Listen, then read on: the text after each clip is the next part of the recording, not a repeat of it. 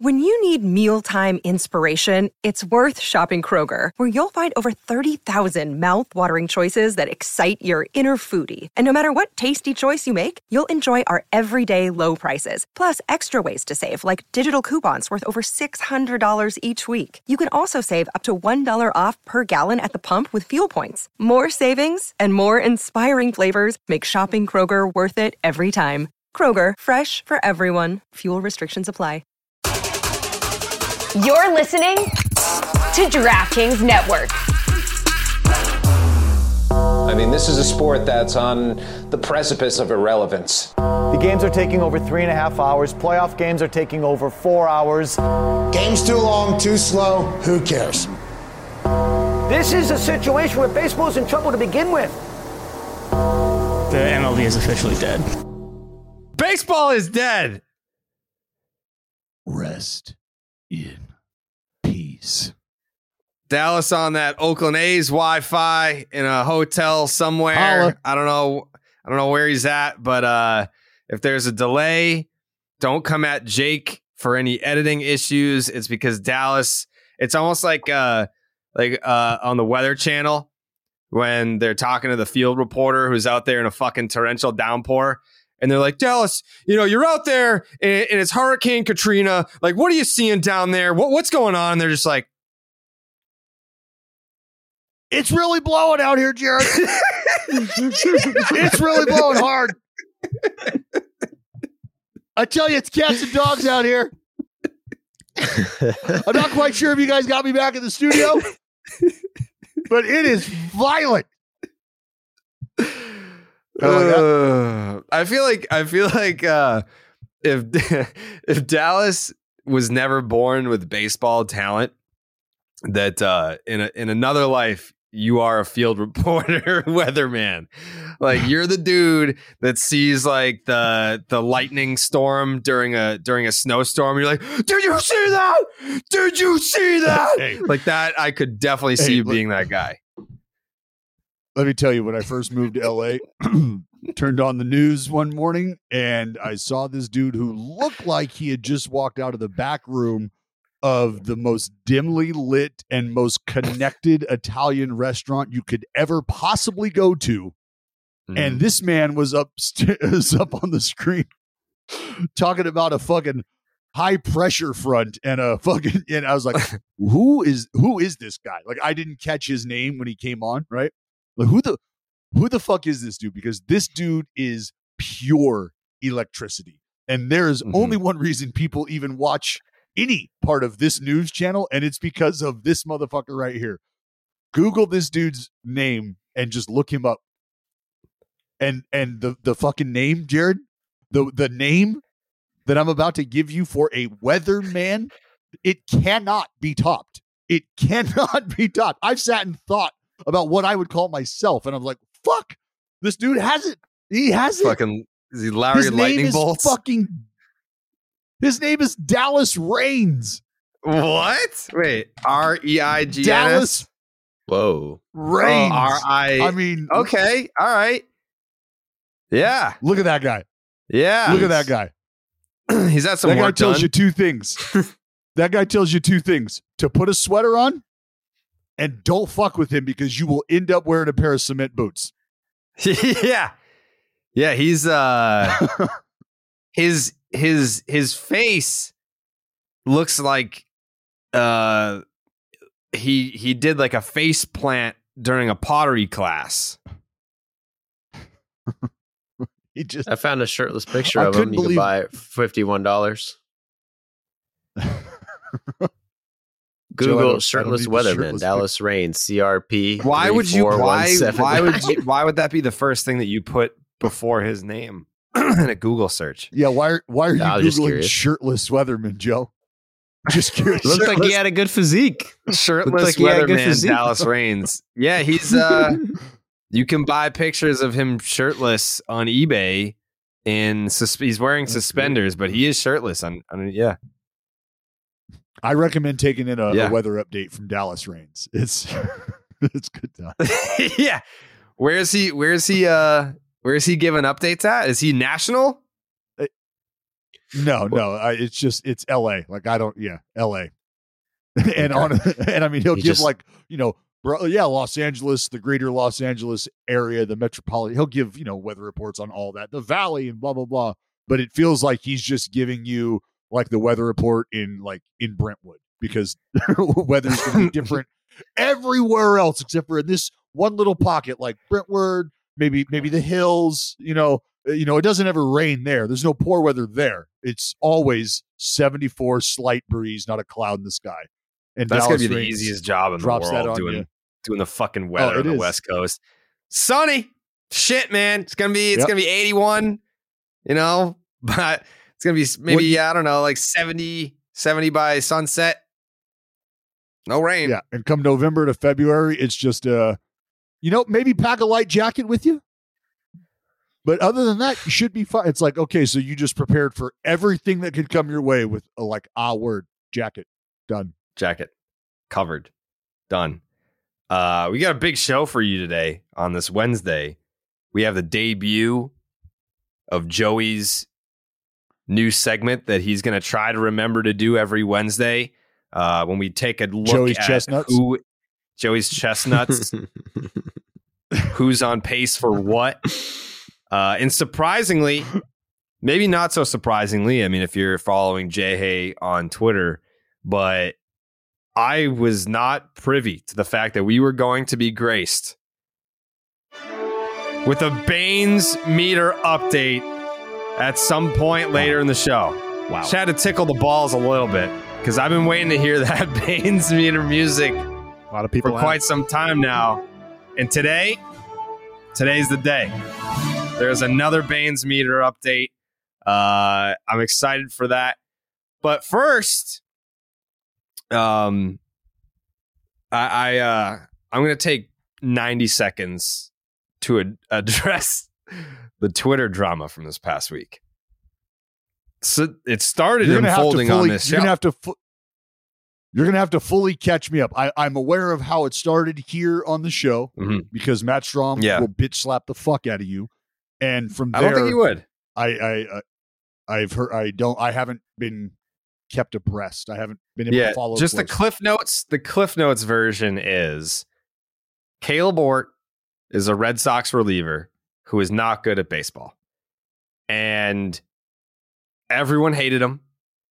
So I said, I'm going to support Caleb Ort. So I over the top supported the guy. Yep, supported him. Then he blocked me, which was very confusing because I was the only fan that he had. So I tweeted that he blocked me. I made a response video, which is, again, my job. Like, that's, people are like, oh, he's rent-free, dude. He's swimming. I'm like, no. Like, I'm a baseball content creator. Like, that's what I do. So I made a video about it. It was very tongue-in-cheek. Supposed to be a joke. Matt Strom, no sense of humor. He responds to my tongue-in-cheek joke video seriously by saying, well, no Major League Baseball player sucks, which is just not true. Like, that's the one thing that annoys me about people the most is when you respond seriously to something that is clearly a joke. Like, I think we're all smart individuals here. I think we all understand that it's impossible to suck at baseball and make it to the big leagues. You knew that I meant he sucks compared to other big leaguers, which is fair to say. And if anyone's going to sit there and say they've never said a player in a professional sport sucks before, then you're the king. You're the king and the queen. I'm the only person that's ever said that a professional athlete sucks. I'm the only person that's ever said it, and that's the end of that. So Matt Strom involves himself in a conflict that's between me and Caleb Ort, which really wasn't even a conflict at all. It was actually very strange. So then, Matt Strom is chirping, and I'm faced with a choice now. Do I break character?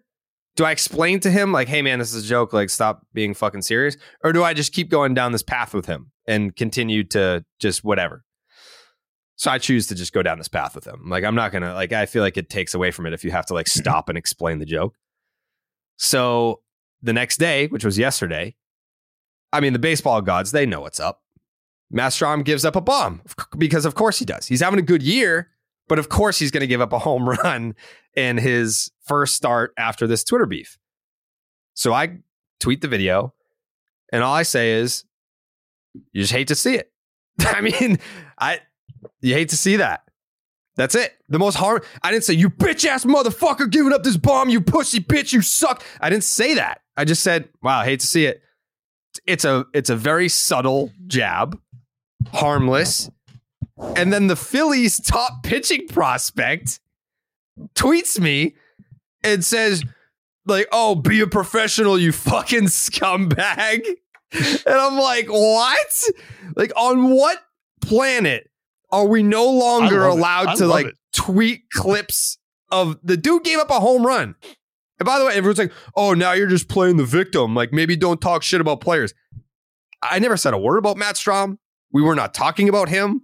I never said a word about Andy Painter. I didn't even know who he was until yesterday. He's the top pitching prospect of the Phillies system. And then he just comes from the clouds and wants to talk shit. And I'm like, bro, why can we no longer have fun anymore? Like, we had a little Twitter beef yesterday. He gave up a home run. Why can't I tweet the video of him giving up the home run? I didn't say anything disparaging. Sure. It was a little jab. I said, you hate to see it. And before you say anything, Dallas, because I know you're not going to have my back here, the number of active... You don't know that. You don't know that. You didn't have my back on the last episode. The number of active big leaguers that reached out and were like, man, what is Strom doing? Like, you got to have more feel than that. What are you doing?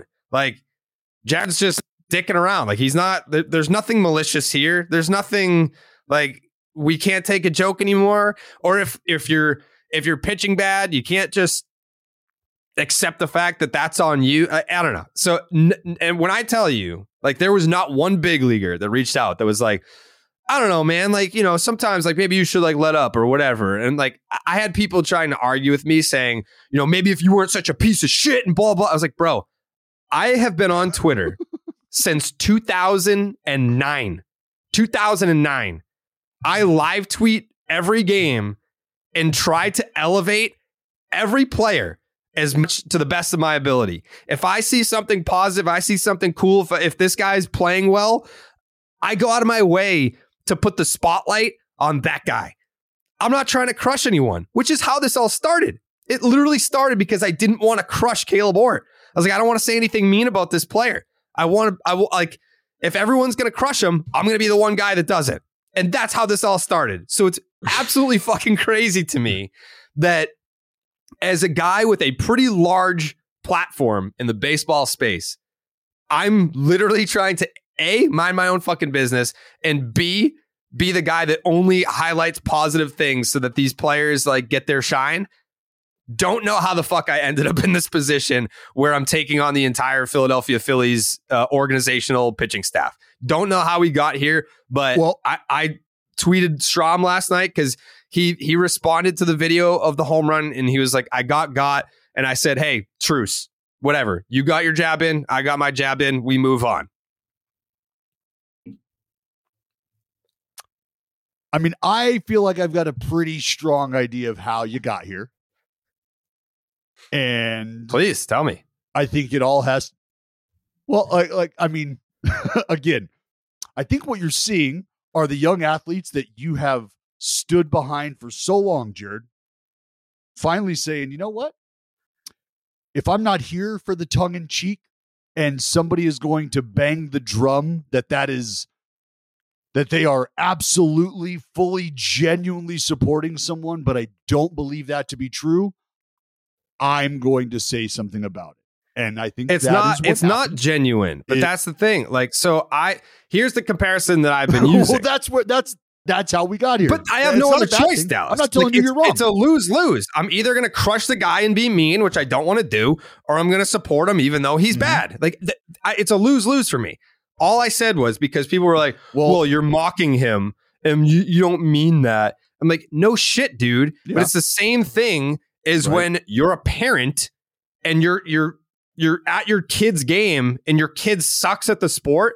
If you're still going like, yay, little Tommy, even though he sucks, you're not mockingly supporting him. It's unconditional support. That's what it was. It was unconditional. Do I want him to do bad? No, he's on my team. I'm not saying, yay, go Caleb. And then under my breath being like, fucking hope this motherfucker gives up a bomb. Like, no, I'm like, yay, go Caleb, even though you know what suck. happened? Like, it's hope you do well anyway. That's what it is. It's unconditional support, which is, there's nothing wrong with that. Well, then you know what? This was just a really, really bad time for you to develop this unconditional support for an extremely random player and other people not realize you were turning over this new leaf in our life. This is the intersection of what the fuck? Why doesn't anybody understand me? That's where we're at now. And I get it. My kayfabe level is just too good. I'm too good. My ability to portray a character is too good. People, they don't know the line anymore. It's too good. Kayfabe game too strong. So from now on, I'm not gonna say anything bad about anyone. Now I'm in a corner where I feel like I can't say anything good about anyone because that will also be questioned. I'm looking at the clock. Can't wait to retire. Cannot wait to exit the game. That's where I'm at. Jared, I can tell you this. If there's anything I've learned over the last 2 weeks, especially with social media, is that there's no better place to hash out serious thoughts and conversations and to get people to truly understand you in a small, limited ability to do so. Like, there's no better place to have those extremely important conversations where you're trying to get your point across than social media, right? Like, that's the best place to do it. That's where everything's going to get answered. I expect that from idiots on Twitter, where the athletes need to be better. The athletes need to be better. Well, I do think it was probably just like you know what? Now that I've done this, now that we're going down this road, I don't think I wanted to do this. This was not the whole point here. Because Strami, like I've said, Strami's a good dude. I know him. He's a good dude. I can also understand where sometimes guys are just like, you know what? Not today. Not today. You want to know why? Because the fucking maid knocked on the door at 7:45 this morning and woke me the fuck up. And when I got out of bed to tell her that I didn't need fucking, I stubbed my toe. And now the fucking hot water doesn't work. And like, maybe he just had a fucking piss poor morning and was like, nope, not today. This is bullshit. I'm standing my ground. And sometimes shortly after, you're like, you know what? I don't know if I wanted to plant the flag there. That might not have been the battle I wanted. Have you talked to him? No, I haven't. I haven't talked to him. I haven't. I mean, I haven't either. I'll reach out. I would be interested. Yeah. I mean, you know what? Hey, go ahead. Call him right now. I just think Let's go. Call him up. Fuck it. Yeah. You want me to see it? Want me to see if we can get him on the pod? Yeah. Let him I think that'd be amazing. You know what we should do? We should do Enemies Week on the pod sometime. Where it's just we just try to bring all the enemies to the pod on. No, that'll just happen organically. But I mean, all the established enemies, you just bring them on as guests. So confront your enemy. I just want to go back to talking about baseball and Caleb Ort, tweeting highlights. Bob Guerin, other enemies. Yeah. Yeah. You just want to go back to supporting your best friend, Caleb Ort, unquestionably. No one's sitting here saying Matt Strom's a bad guy. Matt Strom, I was told, was playing wiffle ball for 2 hours with special needs kids after Monday's loss. Like, good dude. Not saying he's not a good dude. I'm just saying he lacked a little feel in that conversation.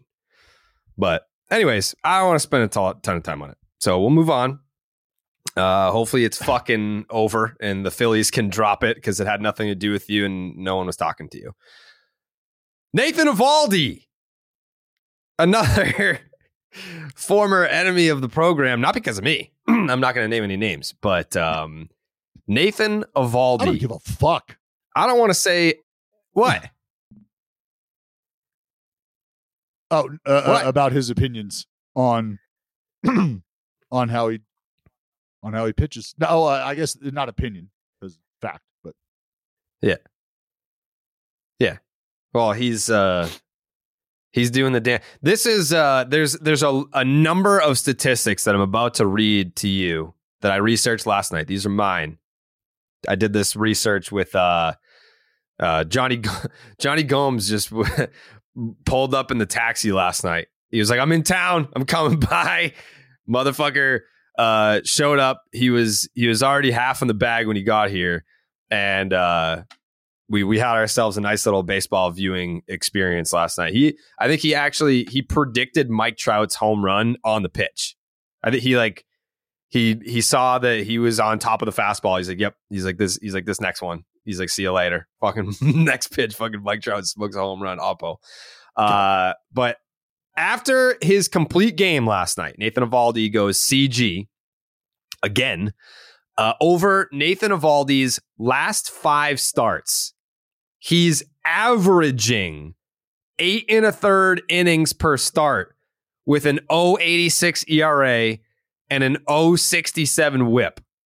35 strikeouts and 41 2/3 innings. This is the important part right here. The next closest pitcher has 34 1/3 innings over that same span. That's Chris Bassett. And he's made the same amount of starts as Nathan Eovaldi. So we're talking about since, I think it's April 29th, I want to say.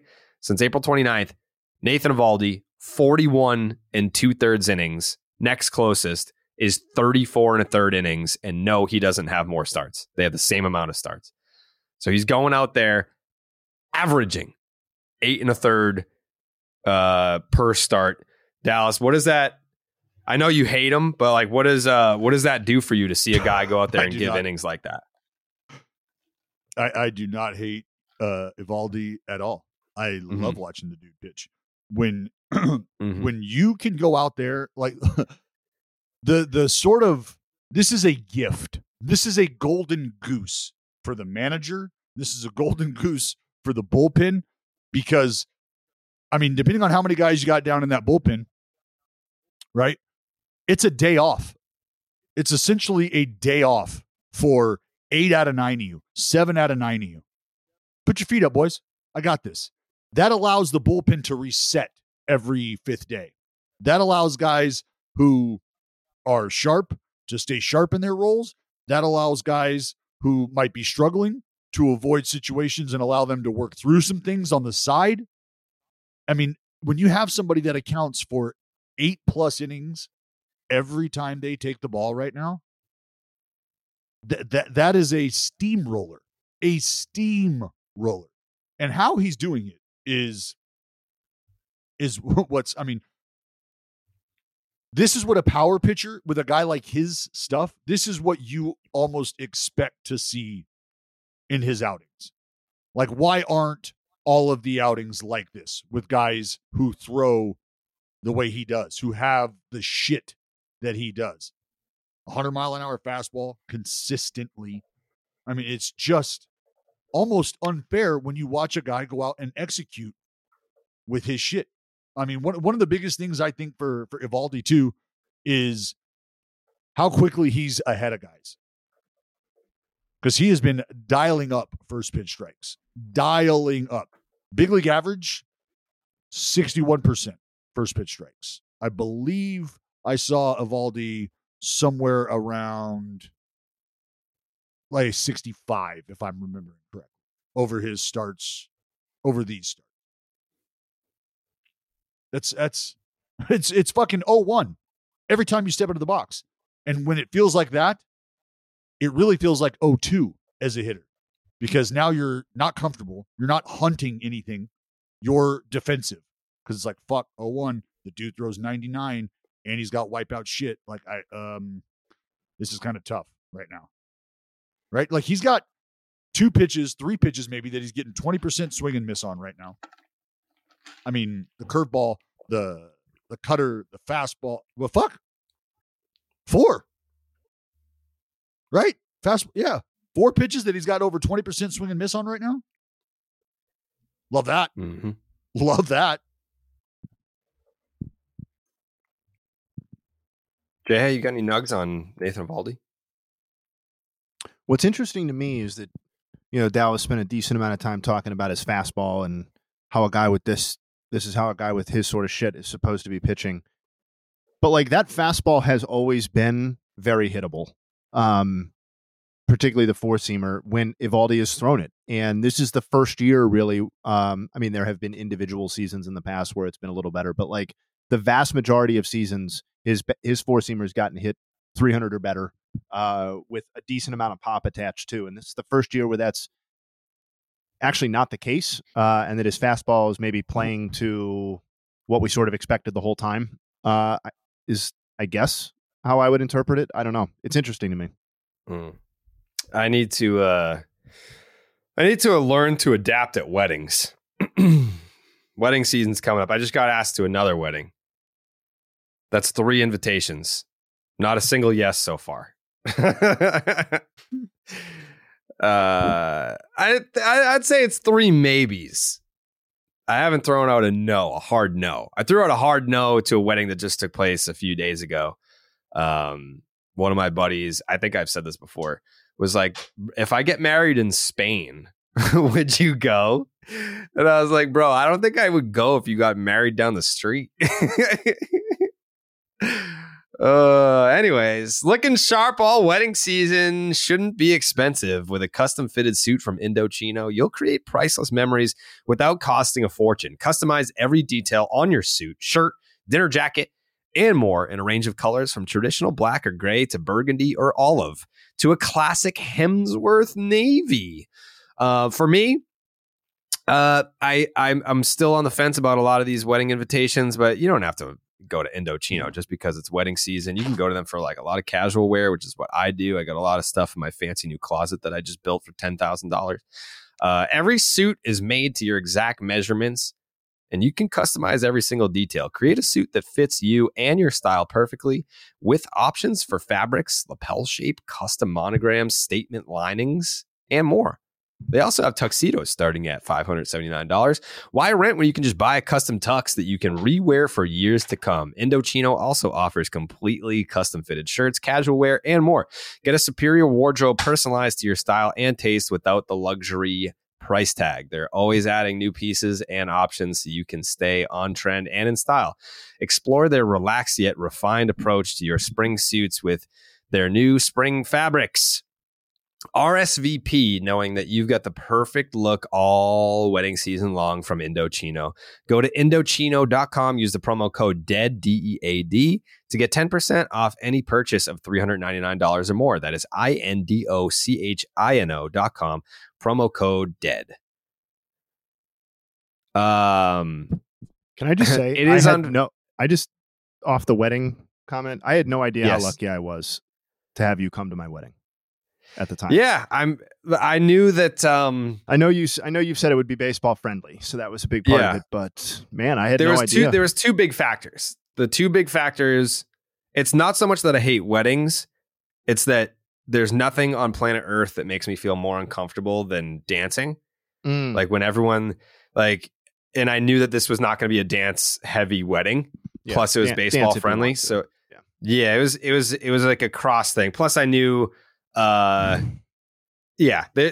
was the most safe and comfortable I've ever felt at a wedding in my life. Well, that's what we were going for, safe and comfortable. Yeah, and I felt it all. I felt every single second of it, and my wedding date was Dallas. That's true. There's no pressure for me. That was probably my favorite wedding. If on a list of, I don't know, maybe 10 weddings that I've been to, that's the only one that I've had fun at. Wow, that's nice. I'm honored.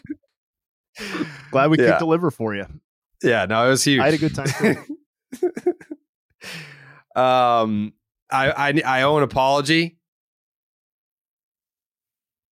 Not to anyone with the Phillies or Caleb Ward. I owe an apology to Astros fans because they're like, when the fuck are you guys going to talk about the Astros playing well? And I was like, on the next podcast, we'll get into it. But unfortunately, the Houston Astros 8-game winning streak was ended last night. That doesn't mean that we can't talk about the Houston Astros kind of figuring out their shit, so to speak, because the Houston Astros have not been the belle of the ball in the American League West this year. It's been the Texas Rangers who are still in first place. And we're gonna get to the Texas Rangers right after this. But the Houston Astros hauled off 8 straight victories. And somehow that's still almost a compliment to the Rangers. Because when they went 8 straight, they went from 4.5 back and they only cut their lead to 2 games back. They went 8-0. The Rangers went 5-3, which is not dominance, but that could have went the other way for the Rangers real quick. Yordan Alvarez, obviously a big part of that. The 2-homer game the other day, grand slam.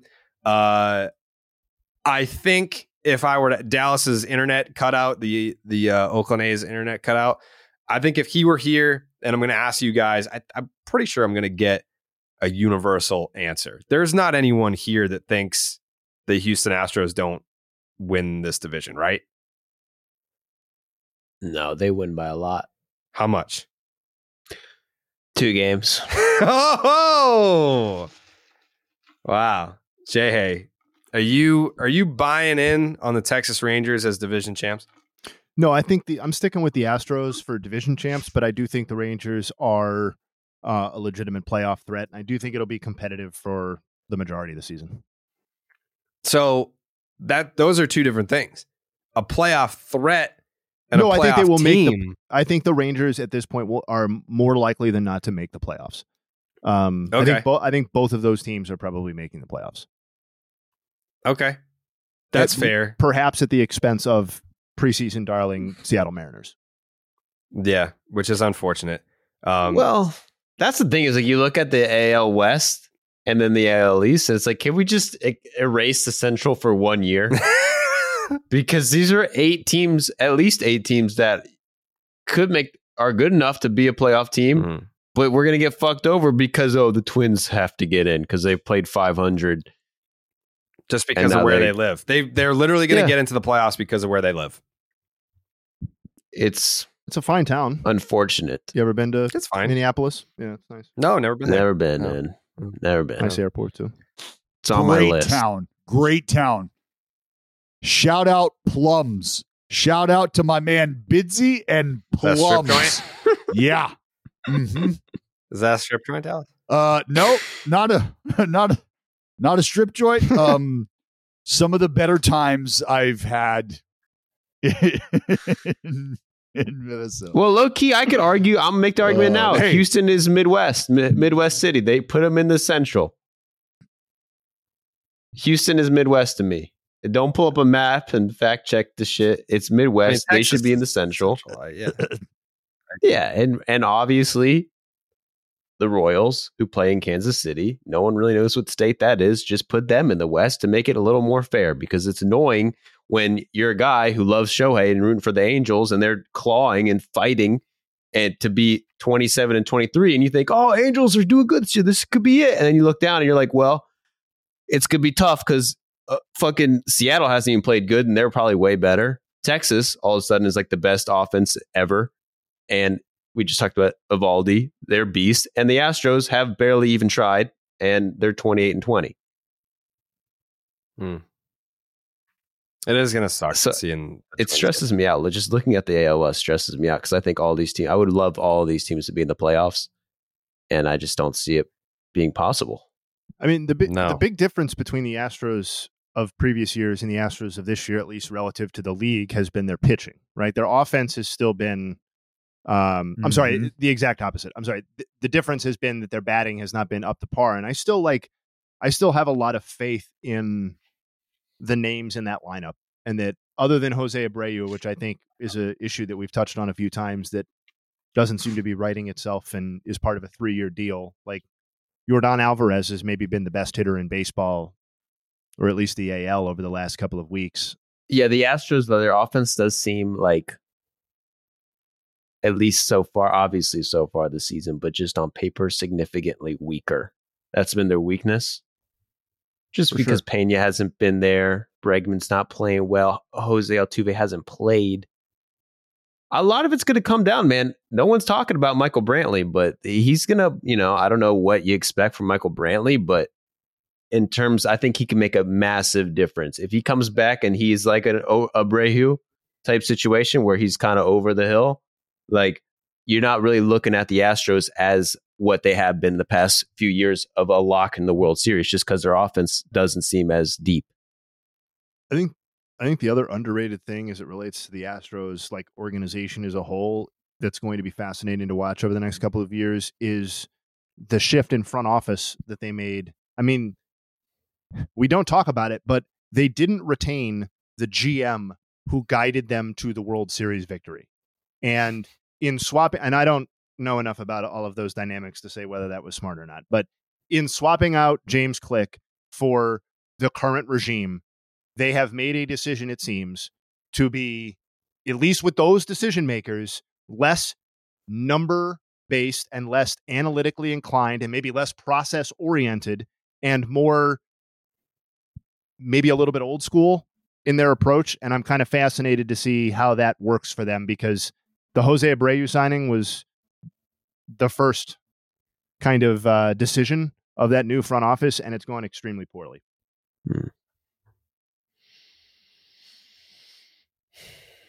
So we thought we'd bring up the Astros. Yeah, they're doing so well. We're going to be all positive. And we're like, I don't know, dude. They're kind of shit. They're not as good as the Rangers. The Rangers kind of shit are the new Astros.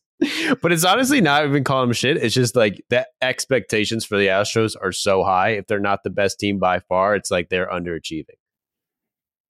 There had to be some sort of expectation of regression for them, but not to a point where they weren't still the top dogs, because they were that much better than everyone else last year. Like, yeah. I think it was clear that there was a significant gap between them and the next best team.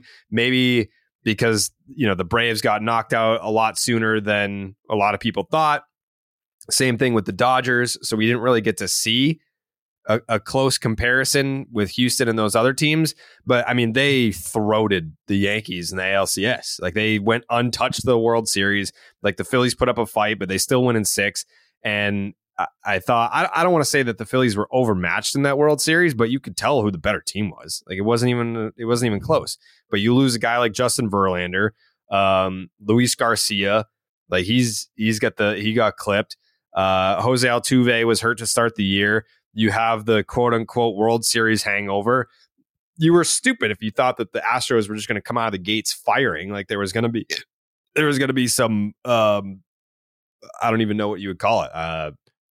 Just a slow start, whatever. But and on the pitching side, on both the rotation and the bullpen, like, a lot to be encouraged about. Like, their front, I know they lost Garcia, but their front three of Valdez, Javier, and Brown has been outstanding. We've talked about some of the more obvious candidates for AL Rookie of the Year, but like, don't sleep on Hunter Brown's candidacy either, with a 3.20 ERA and 50 2/3 innings pitched. And their bullpen, it might be different names than we're used to. Like, Ryan Presley has not been their best reliever as he has been in years past, but like Hector Neris, Brian Abreu, like, there are some guys putting up some wild numbers in this bullpen, and I still think they're the class of the division. Yeah, of course. They're still the top dogs. Still top dogs. And they don't have Urquidy. They haven't had McCullers, and they're still like the best top 5 pitching staff, starters and relievers. Valdez is a Cy Young candidate right now, for sure. Yeah. Yes. And like, that's why the Houston Astros, despite how you feel about them, I'm sure a lot of people have a lot of personal feelings about the Houston Astros. You have to acknowledge that they are, I don't even want to say like the blueprint, because you can't say like, oh, they're the blueprint of what other organizations want to be. That can't be 100% true. But what they've been able to do over the last 7 years, whatever you want to call it, that's exactly what teams hope to achieve. Like, you can win at a sustained level. You can have turnover within your big league roster, and you just still keep going. You can lose stars. You can have guys age out of your organization. You can lose guys to free agency. You can lose guys to season-ending surgeries, and you just keep going. So I don't know. I mean, I've said this a million times, like the whole like 2017 thing, I got over that pretty quickly, to where I at least got to a point where I can appreciate what the Astros as an organization have been able to do and what they continue to do. which is why, they have like a little crack in the armor of, it's not even like the Astros came down and the Rangers kind of came up when they shouldn't have. The Rangers are really fucking good this year. You have to give the Rangers credit. But at the end of the day, the Astros, when given a 162 game season, I think the cream will rise to the top. And I think, like to Joey's point earlier, you're talking about two teams that, and Jay Hay too, two teams that should be in the playoffs. Like both teams should be in the playoffs. But either way, I wanted to, on the note of giving the Rangers credit, how do we do that? Well, last night, the Toronto Blue Jays beat the brakes off the Tampa Bay Rays to the tune of 20-1. And why is that game significant? Well, that's because the 20-1 ass beating that the Blue Jays handed the Tampa Bay Rays dropped the Rays' run differential down to plus 107, which means that the Texas Rangers now lead Major League Baseball in run differential.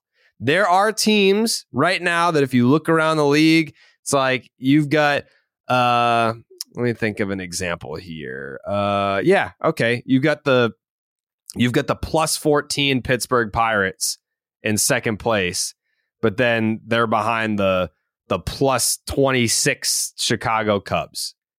There's greater examples, but the Texas Rangers are for real. I think that they're proving that. Whether or not they hang around in first place, it's not out of the question, because like I said, you have the Houston Astros who have lost guys to injury for the entire year. You have guys that have pieces of their core. They're not just playing 162, but then they're playing into the ALCS and World Series. Like, wear and tear is a thing. Like, they can't, how they can keep it up every single year. It's very difficult. So maybe it is almost like a perfect storm for the Rangers, where you are that good and the Astros just can't keep up this year. We'll see. It's going to be an interesting fight down the stretch, because the Rangers did not fluke their way into the position that they're in right now. They did not. They are that good. Any thoughts on the Rangers outside of that? They need help. Houston or help. Texas? Houston, Texas. Houston, Texas. Texas. Texas. Texas. Texas. Yes. I agree with Dallas. I'm not as red hot on the freaking Rangers as Jared is. I think, Jared, you just gave them way too much credit. I wouldn't say they're a lock for the playoffs right now, just because the division. I didn't say that they're a lock. That was the vibe. That was the vibe.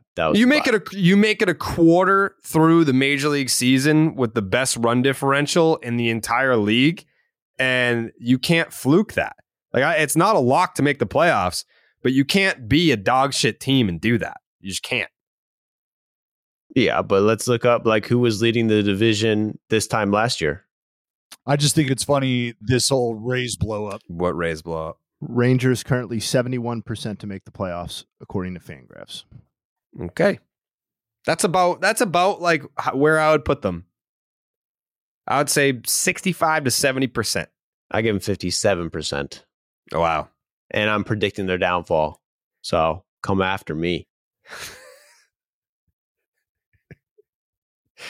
Damn. You just want all the smoke today? See, Dallas, that's a good teammate. Joey's trying to he's like, you know what? Come after me. Don't get mad at Jared because I said the Rangers are overrated and that they got lucky. Damn. Go up my Twitter. It's fucked up. Feels like a great place to mention that May is Mental Health Awareness Month. Sure is. Did you know that in the last year, rates of anxiety and depression have doubled in the United States? And these days, it can take months to get traditional therapy appointment. Did you know that traditional therapy visits on average are $100 per session? that can add up to thousands of dollars a year. Millions. That's why we got to talk about Cerebral, because it is a 100% online mental health service that offers therapy and medication management for anxiety, depression, insomnia, stress, burnout, and more. Obviously, I've talked about this a lot. I've been in therapy since 2010. It's a long time. It's a long journey. It's worth it. If you haven't taken the leap, I suggest you do. If you feel like that's something that could help you a lot, it does. Cerebral is here for anyone who's looking for help with their mental health.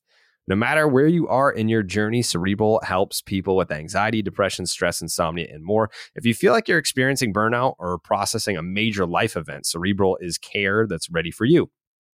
It's 100% online. You just take a brief questionnaire and get matched to a care team based off your needs and preferences through the Cerebral app.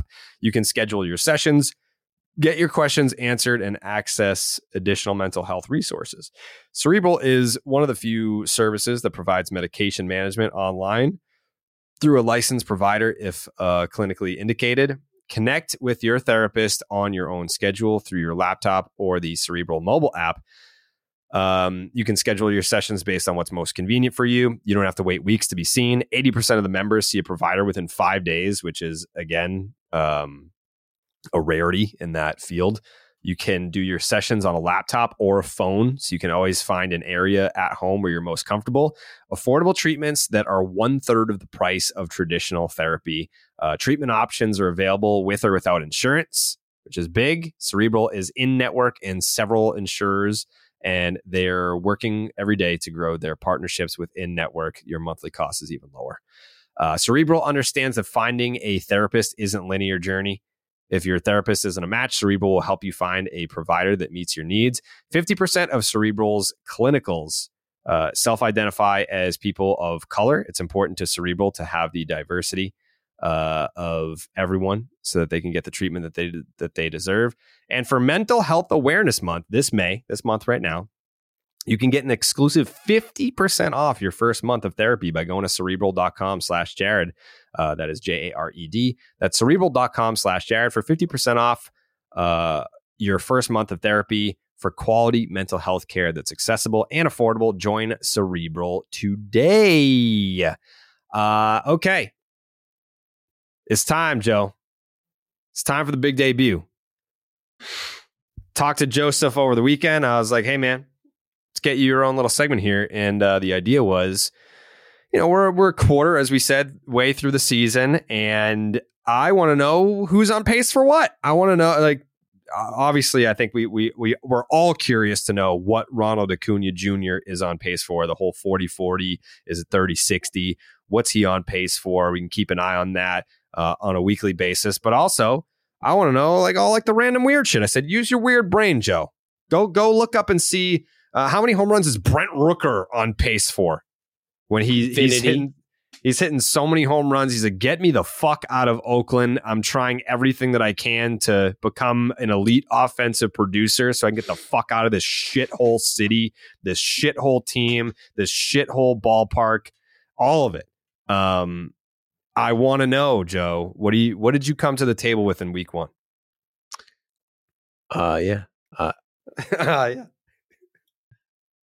I don't know. I thought there was going to be a jingle or something like, come bro, on. Bro, I mean, it's week one. This is the pilot. I mean, I know that's what I'm saying. You got all the research. I know we got producers and shit, like guys in DraftKings. They can make jingles if they want. We can make jingles. We can make jingles. But if you want a jingle, you kind of got to put it out to the people. I had to make my own. I got to make a jingle now. I made my own fucking jingle. The Clark's Ketchup Series MVP is me doing Screamo. It's me. The what? The what MVP? Jake, should I fucking hit him with it? Let's do it. You never heard this song? This must be the Boston Red Sox podcast. It is, bro. Well, I got one for you here, dude. Zach Neto. What is he doing? Zach Neto is getting hit by pitches at an enormous rate. It's blowing everybody's mind. Everybody knows Zach Neto, the shortstop for the Angels. This time last year, Zach Neto was playing This is the leg kick guy. What? Yeah, he has a leg kick that goes from like his left leg will be up to his right ear. Yeah. Beautiful swing. Beautiful leg kick. He was this time last year, he was in the Big South Conference tournament. The guy got drafted less than a year ago, played 44 minor league games. Can you believe that? No minor league experience. They just called him up, this guy. And he got hit. In his first 7 games, he got hit by 5 pitches. You know how crazy that is? That's pretty crazy. That's pretty crazy because Eddie Rosario, he's been hit by more pitches than Eddie Rosario. Eddie Rosario has 3,423 plate appearances. Zach Neto has 129. Why does he get hit so much? Dude, he's from Jersey, dude. They fucking, he's probably got mob ties. I don't know, dude, but yeah, they're coming after him hard as fuck. He's on pace for 33 this season. 33 hit by pitches, which would be the most hit by pitches since 1997. Wow, that's 26 years. Wow. But if you compound this into a career, he's on pace to break the hit by pitch record for a career in 8.5 years. He will be 30 years old. The all-time record? All time, which is 287 by, everybody guess. Craig Biggio. 3. Ooh. Kevin Youkilis? No, Craig Biggio is close. Craig Biggio is actually second with 285. Number 1 is David Huey Jennings. Oh, Big Hugh? Yep. Rest in peace. Died in 1929. 28, sorry. Damn, he's what a legend. So he's on pace to break his record for hit by pitches by the time he's 30 years old. So that's pretty cool, man. 33 hit by pitches on pace for. And hey, wear it, I guess. It's tough guy. Hey, wear it. If he breaks it, we should have Huey Jennings' family on. Yeah, we should. Yeah. We can track it. Jake, book Huey Jennings' grandkids. I think that they would be pumped. They might be dead too. Maybe. There's always a chance. What else you got, Joe? That's all I got on pay. I was supposed to bring more than one. Sorry. I guess. I thought you were going to bring like a fucking bunch of them. Like, no, I literally gave you the example. How many fucking just like little tidbits I had thrown in there? I had to do all these I got all these links up. Bro, I was like, hey, it should be something like, give us like what Ronald Acuna Jr. is on pace for, and then also like some random like nuggets or whatever. And this motherfucker brings Huey Lewis in the news to the table. I was like, all right. I don't know. I thought it was cool. You guys can let me know. You know what, Joe? You want to leave the fans wanting more. They got a little taste with Big Hugh, and they're like, oh, I can't wait for next Wednesday to get some more on pace for. There you go. If you want to touch up on Acuna. Acuna's on pace for 68 steals, and just missed it. 37 homers. Step it up, Ronnie. Step it up, buddy. Imagine a 60-40. Damn, that would be. I predicted it would be cool, but yeah. What a 70-40. It's pretty much close. You could do it. All right. It's Baines meter time, Jay. Hey. Wow. Yeah. This is a big one. This is a real big one. In the long and illustrious history of the Baines meter, I think you can make a case that this is the biggest. Congratulations. We've had Jason Hayward. We've had Starling Marte, who, by the way, has gone backwards since he passed the Baines meter. Update number 3. All rise and say congratulations to Aaron Judge. The 2022 AL MVP has passed the Baines line with 8 home runs over his last 9 games. It's been a scorching run for Judge. He almost caught us off guard, but the Baines meter staff got it together. In only 768 career games, Judge passes the Baines line. That is 2,062 fewer games than it took Harold Baines. So basically, quick math, Harold Baines' career has basically gone on 4 times as long as Aaron Judge's. It's going to be excited. Maybe he'll triple or double the Baines line eventually for Aaron Judge. And just a quick little nugget here. Judge has produced as much B-WAR since the start of last season as Baines produced from 1992 to 2001. Wow. That is 10 seasons. Wow. Thank you very much to all the fans out there who continue to support the Baines meter and the pursuit of the Baines line. We have more coming up this season, I have no doubt. But I'm not sure anyone's going to be as big as the Yankee captain, officially becoming greater than one Harold Baines. Thank you. Thank you, Jay. Appreciate it. It's a big one for Judgy. I mean, it's a big one for Judgy. Yeah, presentation aside now, it is fucking crazy that Aaron Judge has accumulated as much value in 700 games as it took Harold Baines to do in 2,800 games. For every 4 games of Harold Baines, there has been 1 of Aaron Judge. Judgy. Guy's a beast. I mean, you can tell he fucking wanted it, though. You know what I mean? Like, he probably got, like, Booney probably told him, or somebody else who's really plugged in with what's going on social, was probably like, dude, you're extremely close to passing the Baines line. Like, probably like 2 weeks ago. And he was like, okay. Well, it would be a cool time to do that as like May 23rd, May 24th. And then he just started hitting fucking bombs and was like, Harold, you're toast, baby. And we thought we were going to get it on Monday, but I think it's great it worked out today. I think Wednesday, this podcast was the right spot for Aaron Judge and the Baines meter. Yeah, I thought it was great. Thank you. Shout out to Judgy. Appreciate you carving out time. Rushed back from injury to get it. Respect. Yep. The hip injury. Jared said it would end his career, but since then he's led the league in home runs, led the league in pretty much every category. 1.4 WAR in 13 games. 8 home runs in 13 games. That ball's high. It is far. It is gone. It's a Judgian blast. All rise. Here comes the Judge. Congratulations, Aaron Judge. One of my best friends. One of my best friends. He reached out too, and he was like, "Why is Strom being such a little fucking bitch about this?" And I was like, "Judgy, this is between us, so I'm not gonna say anything about this, but I'm just glad you have my back."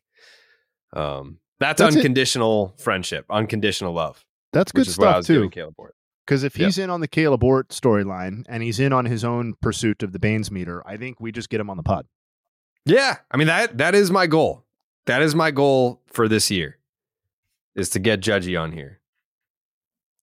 If I got to ask Aaron Judge what he thought about passing the Baines line, I think I would just hang up the mic after that. That would be the pinnacle of my professional career. There's no question. Yeah. What a collision course that would be. Yeah. All right. Well, I'm looking forward to it whenever that happens. Yeah. Later this season. Yeah, that'll be fun. I wanted to, because I feel like last time it was kind of like an oh, by the way, shout out Christopher Morel for, at the time, I can't remember how many home runs he hit at the time, but now it has gotten to the point where it's not like a final thought. He's homered in 5 straight games, and he's only played in 12 games so far this season. He's homered in 9 of them. 9 games. I mean, 9 home runs in 12 games, and now 5 straight games with the home run. What's going on with, like, this is how many times have we seen this? Like, dudes homering in 4 or 5 straight games. Like, that's been happening a lot recently, by the way. I think it's crazy that this isn't like some guy we haven't seen before. It's not some minor leaguer who's never gotten a shot before. Like, I don't remember. I know he was a prospect, and I'm not trying to dismiss like what the Cubs were looking for out of him, but I mean, this is completely out of line with everything else he's done in the majors and minors. It's kind of wild. Yeah, he is. Well, he was not that bad last year. I mean, he wasn't great, but No, he wasn't I'm kind of bad, surprised he but- didn't. Yeah, he wasn't hitting 9 home runs in 12 games. That's for sure. I mean, how many hit? He had 16 last year in 113. Just boop, here's 9. How about Mickey Moniak? Have you seen this fucking guy? Yeah, I mean that's 4-1-1. Even crazier than Christopher Morel. No, Talk about a guy. Yes. Because what J.A. was just saying, he's been in the major leagues. He's played basically a full season of games and was terrible. Right, but he was a 1-1. So Mickey Moniak has played in 10 games this year. He got dealt from the Phillies, the team that drafted him first overall. And what draft was that? 2016. First round, first overall. Didn't work out in the Phillies organization. Goes over to the Angels of all organizations, the hellhole that is the Los Angeles Angels of Anaheim. Comes up, he's got 32 plate appearances. He's hitting .419 with a 1373 OPS.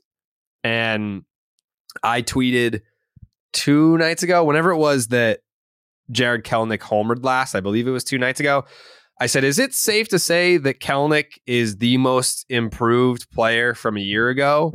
And we got a lot of Mickey Moniak tweets, but it's also a very small sample. And then I got someone to tweet me a graphic that was kind of like the weighted runs created plus differential from a year ago. And statistically speaking, Jared Kelenic is the most improved player from a year ago. I'm going to try and pull up that graphic though, because it had some cool data on it. If I can find it. Yeah. Okay. Right here. Yep. Okay. Most improved. This is by OPS plus, excuse me. Jared Kelenic, number 1. Vincenzo Gorman, number 2. Well, they obviously didn't count Mickey Moniak, and I get why, because he's played. Well, no. games. I'm saying like I tweeted is Jared Kelenic the most improved player, and some tweet responses were Mickey Moniak, so he got some love. This is a surprising name, Joseph. Number 3, Ronald Acuna Jr. Oh, yeah, Lamont Wade Jr., Yandy Diaz, Brandon Marsh, Cody Bellinger, Elias Diaz, Max Muncy, Randy Arozarena, Mauricio Dubon, Sean Murphy, Cedric Mullins, Marcus Semien, Jonah Heim, Jorge Soler. But statistically speaking, as of right now, the most improved player is Jared Kelenic. The least improved player, the important metric. I can say we've already mentioned this individual. Would you like to take a guess, Jay Hay? On this podcast? On this podcast. On this episode? On this episode, the least improved player from 2022 until from 2022 to this year. Already mentioned it. Jose Abreu. Jose Abreu, the least improved player by OPS plus. Number 2, Manny Machado. Yeah. Manny Machado. He fell off. Taylor Ward, Gene Segura, Julio Rodriguez, Andres Jimenez, Starling Marte, Elvis Andrus, Tyler Stevenson, Oswaldo Cabrera, Jazz Chisholm Jr., George Springer, Carlos Correa, Tony Kemp, Austin Riley. Had to have a minimum of 100 plate appearances. So this was, I want to make sure I give proper credit. Alex Breton sent me this. So. Well, tell me to put Mickey Moniak on it next time, because he had 35 OPS plus. When he has, and now he has 264. We'll check back. Yeah, I was way off when I said he played a full season. He only played 66 games in his career before this year. Yeah. But I've been watching the Angels, and the guys robbed a home run, almost made the best play I've ever seen in my life, and like dropped it in the outfield, stole 2 bases, and has hit 4 home runs in 10 games. And I think it's sad that they traded him for Noah Syndergaard for like 3 months, dude. Damn. The one thing to watch with both of these guys, Morel and Moniak, is that like their strikeout to walk numbers are still basically garbage. So like Moniak has 11 strikeouts and 1 walk. So like if these stretches are fun, but if the question is like, what can I expect out of this guy moving forward? I think Morel is going to be a real contributor for the Cubs, but I think it's probably more likely that Mickey Moniak goes closer to what he was than whatever this is. But you'll never be able to take this away from him. I didn't think we'd be talking Mickey Moniak in 2023. I don't know, man. They're putting up in the order. He's being guarded by Trout, by Ohtani. We need to factor this into the stats. I'm calling a Mickey Moniak resurgence. You're buying Moniak stock right now, Joe. I'm buying it. I'm buying it. I'd love to figure out some sort of bet we could come up with on Mickey Moniak this year. I just don't know what it is. Does he finish the season with an OPS higher than 815? I'll say no. No, he's going to have to really fall off. Well, come on, he's played. If he continues to play, I think his OPS will be under 815 by the time the season's over. If he just stops playing and his stats are frozen in carbonite or whatever, then he'll probably finish. Then that's fair. I win. Well, yeah. That's your what best the game bet, is. I think. Yeah, I think that's. And I win the game. How many plate appearances do you think he's going to get? Well, the Angels are always varying degrees of desperate, right? Yeah. 150? Yeah, that feels what's he at? So he's at 32 now. That wouldn't surprise me if he had 112 last year. If he got 115 or 150 this year. Yeah. I mean, if he keeps hitting, why the hell not? Because he can play defensively. So yeah. I just don't think the bat's going to continue like this. Morel's got real pop though. Yes, he does. I think that continues.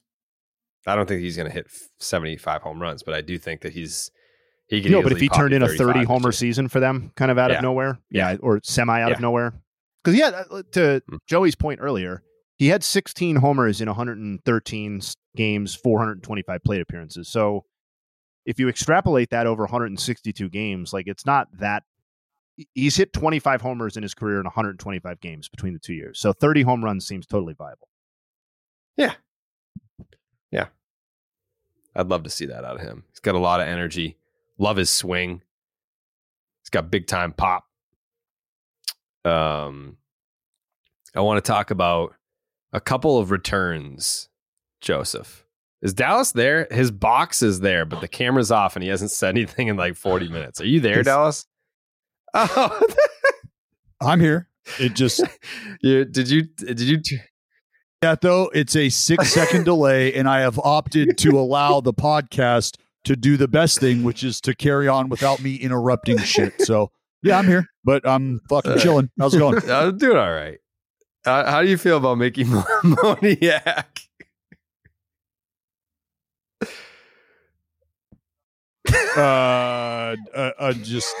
I don't feel about it. That's fair. Are you on the hotel Wi-Fi or in your cell phone hotspot? Cell phone hotspot in a chair in a corner right now. Just doing my thing. All right. Well, since you're there, I thought that there's no way he's there. Let's just skip ahead to this segment that I carved out just for Dallas. It's called The Worst Performances in Baseball History Through 50 Games.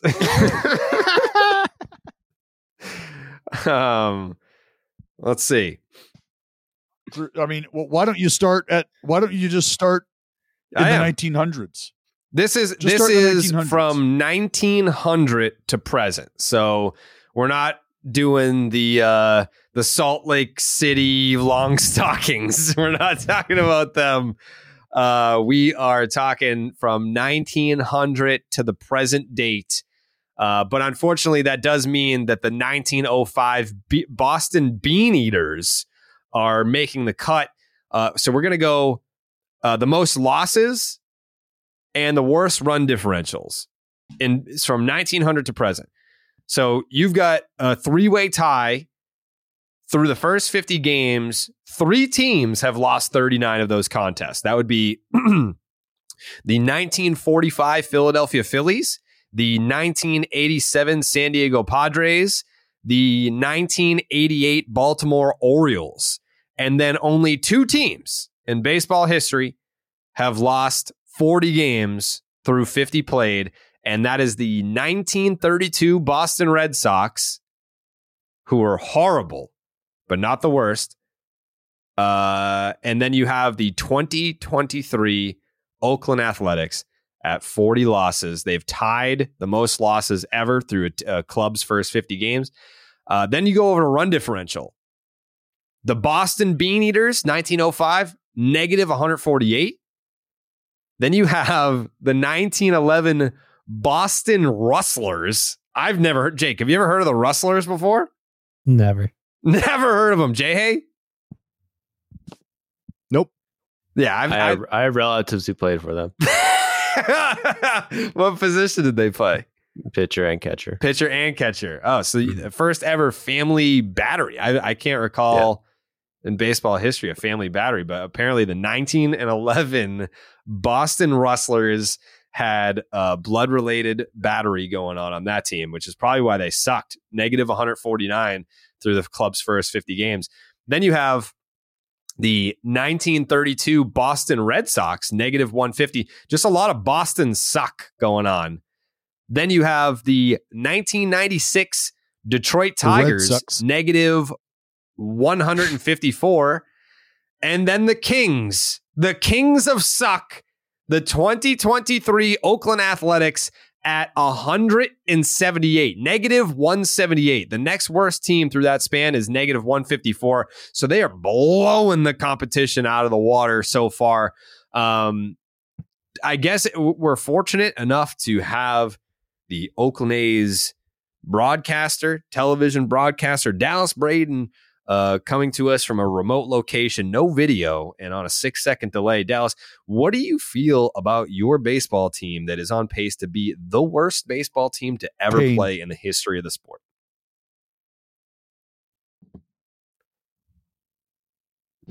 Pain. Okay. Just pain. You know, it's I no, go ahead. Feel it everywhere. Mm-hmm. No, there's nothing to say about it. I fully understand what the guys on the field are going through. I fully understand what the folks or the person in the stands is going through. I fully understand what the person watching on TV is under. Like I fully get it. I get it all. So like what do you like at this point, especially if you're reading social media today, like what the fuck would you have me say? What would you want me to say? And how would you like me to say that? That's what I would ask. Tough stretch of ball. Long season. Long season. Tell them, Dallas, it's a long season, Joe, man. That's what, hey, you tune in every day, and that message is delivered in a different way every day. Like it's one of those things where, like it's put it like this: me and a buddy were playing ping pong last night, and we were talking about playing people that are just not good. And the minute you start to rally with them, you realize how good it's going to be or how good it's not going to be.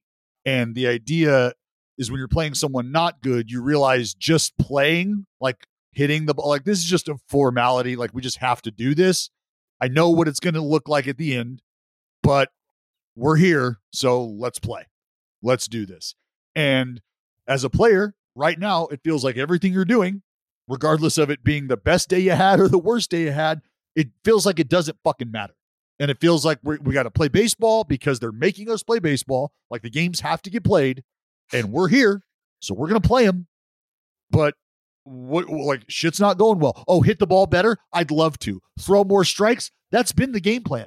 Believe it or not, that's been the plan. Like when I go out on the mound and I have the ball, I promise you I'm trying to throw it over the plate. I promise you I don't want them to hit it over the fucking fence to the tune of the most homers surrendered in baseball. I don't want that to be a thing. Like that's what the players are thinking. That's what they're feeling. As far as a broadcaster is concerned, I want to be able to give you all of the nuts and bolts on how things are going and the progress that's being made. And sometimes that falls short on the person watching. And I understand. But again, what would you have me say? Would you have me for 150 games completely bash the efforts of these guys who are trying to find their way through the big leagues, trying to figure out how to prepare? I mean, I'm not going to throw this out as an excuse, but could you guys imagine what it would be like playing in the environment and under the circumstances that these guys are playing under right now? Like the conversation around everything concerning your team is maybe not the most positive conversations to have. And you're playing baseball amidst all of that, physically amidst all of that, and then emotionally amidst all of the conversation. So it's not easy. And the one place that you like to find an escape is the baseball field. And we always try to tell ourselves, look, winning or losing, just being here right now for 3+ hours, 8+ hours, like that's the escape. But you know what really helps that be an escape? Is when you win a fucking ball game. And we're not winning ball games. And so that really sucks. It's about all I got. I agree. Thank you, Dallas. Thank you, Dallas. Appreciate that. Yeah, I'll be here if you need me. All right. Yeah, I would say raise 6 seconds later. I would say raise your hand if you have something to say, but we can't see you either. So hang in there. Hang in there. If you want to see this historical season that the Oakland A's are having, there are plenty of seats still available. And buying tickets to your favorite events shouldn't be stressful at all. Game Time is the fast and easy way to buy tickets to all the sports, movies, music, comedy, and theater near you. With killer deals on last-minute tickets and their best price guarantee, you can stop stressing over the tickets and start getting hyped for all the fun that you'll have if you go out to the Coliseum at any point to catch some live Major League action. I would love at some point to go see the Oakland A's. Use the Game Time app, pop that thing open. Best thing about it is you can see your view from your seat before you go there. Like I don't want to go to all the way to the Coliseum and find out that I've got like a whole section of fans in front of me blocking my view, or I've got like a pole in the way or something like that. You don't have to worry about that now. That's the Game Time guarantee, baby. Forget planning months in advance. Game Time has deals on tickets right up to the day of the event. Get exclusive flash deals on tickets for football, basketball, baseball, concerts, comedy, theater, and more. The Game Time guarantee means that you'll always get the best price. If you find tickets in the same section and row for less, Game Time will credit you 110% of the difference. Buy tickets in a matter of seconds, 2 taps, and you're set. Tickets are sent directly to your phone, so you never have to dig through your email. Download the Game Time app, create an account, use the promo code JARED, Jared, for $20 off your first purchase. Terms apply. Again, create an account, use the promo code JARED, $20 off. Download Game Time today. Last minute tickets, lowest price guaranteed. Okay. Thank you, Dallas. There were a couple of returns that happened since our last podcast. Juan Soto returns to DC and homers. Freddie Freeman returns to Atlanta and homers. Very interesting.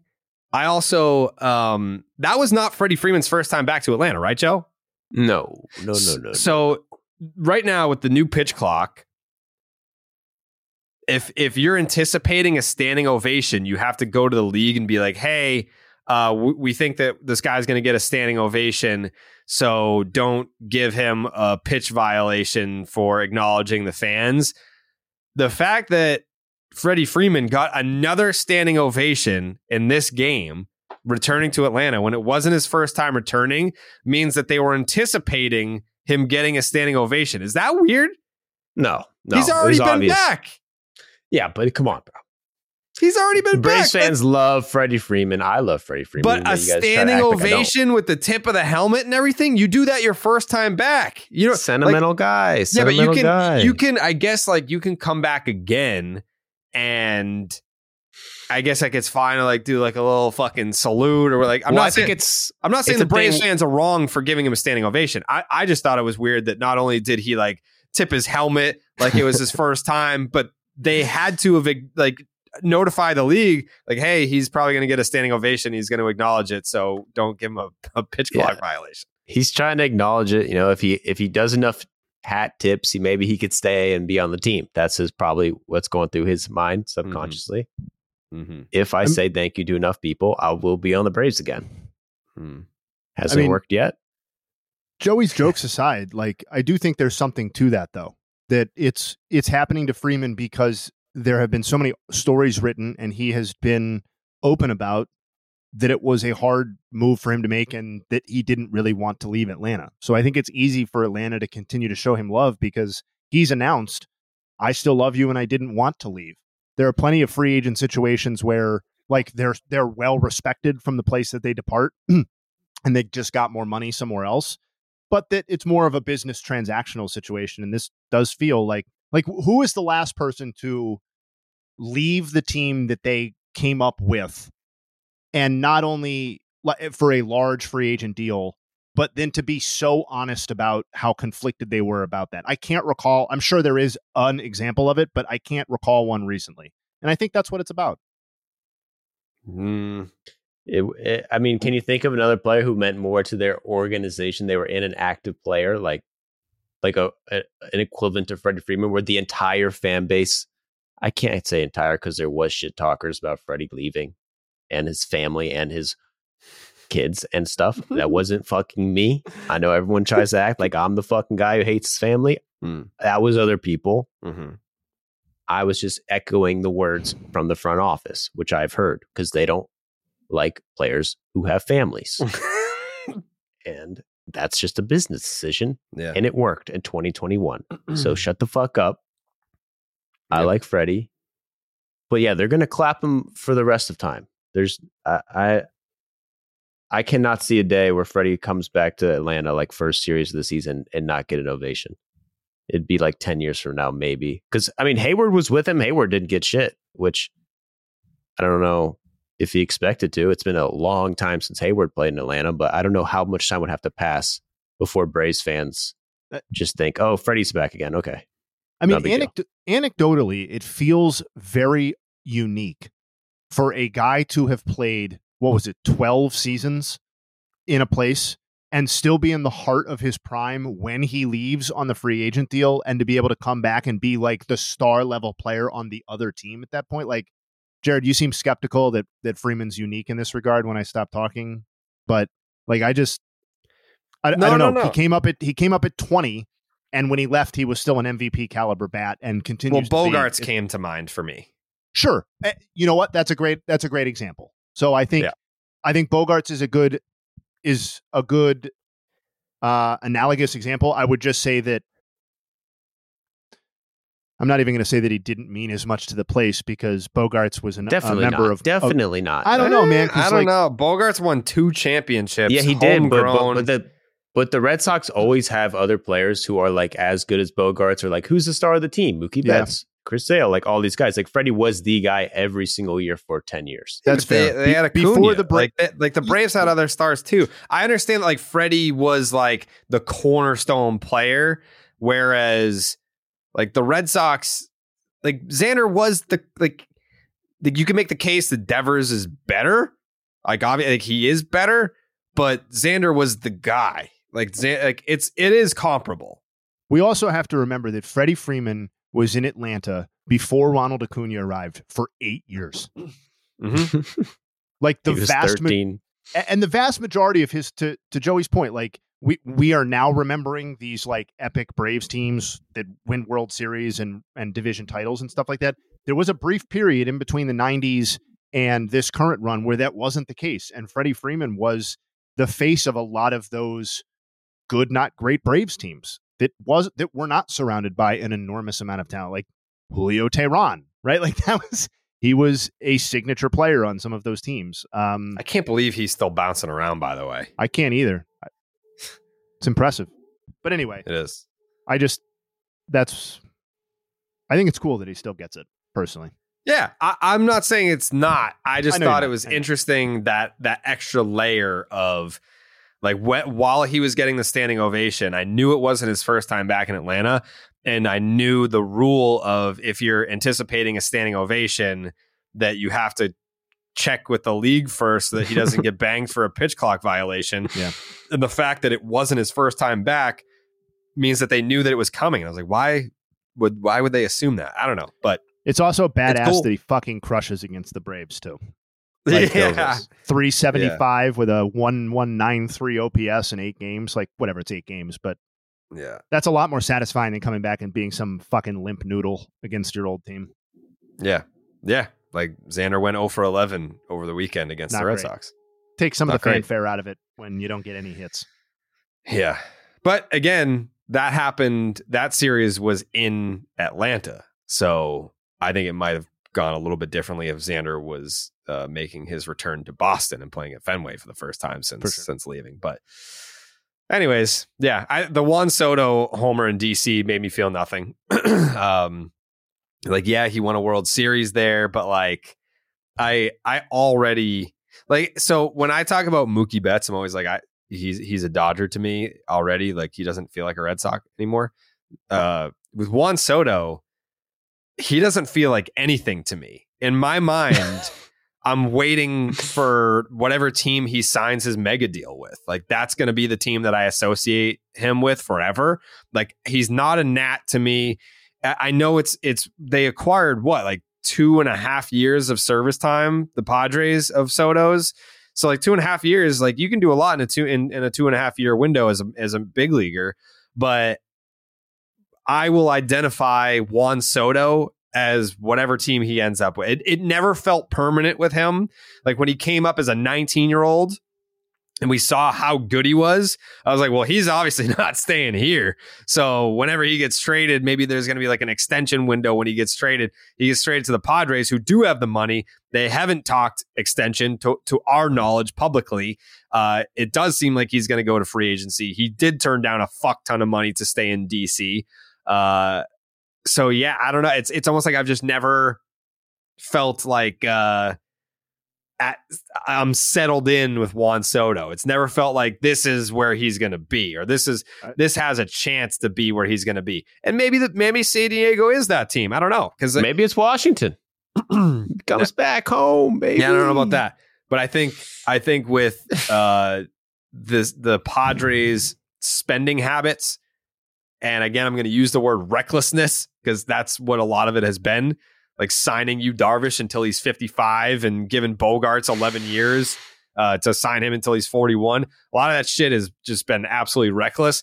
But that just goes to show, like, we will spend whatever to get the end result that we want. And I would have to think that if you're going to sign all these players until they're 40 something, that Juan Soto is a guy that you would want to keep around.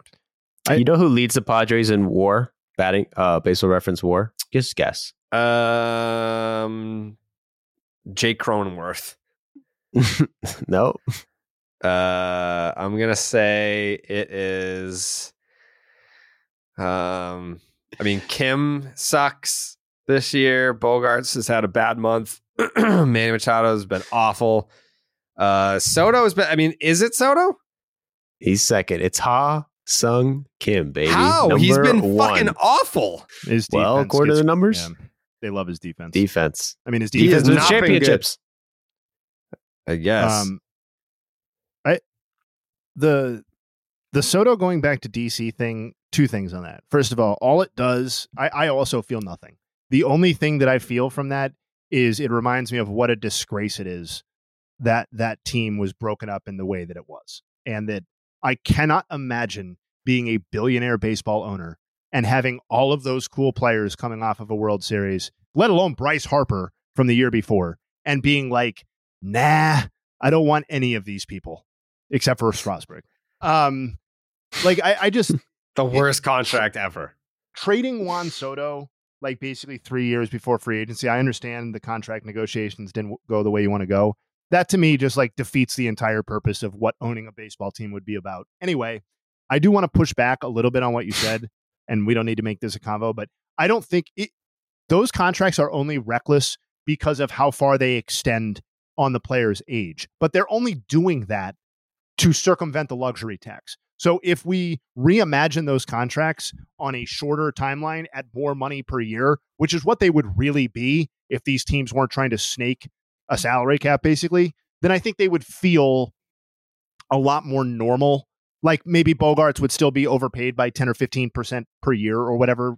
But I think like what's shocking about these deals is that they are extending them for 11, 12, 13 years, but it's only like $28 or $29 million a year. You know what I mean? Anyway, I just wanted to follow up on that. But Soto, since April 27th, 354, 485, 671, and 99 plate appearances. So his OPS plus this year is basically perfectly in line with his career OPS plus entering the season. So yeah, I think we can. I mean, they're 4 games under 500. It's just it to me, like I get it on paper, it makes sense. Like you want Xander Bogaerts, good player, Manny Machado, good player, Juan Soto, good player. Like you're giving all these good players money,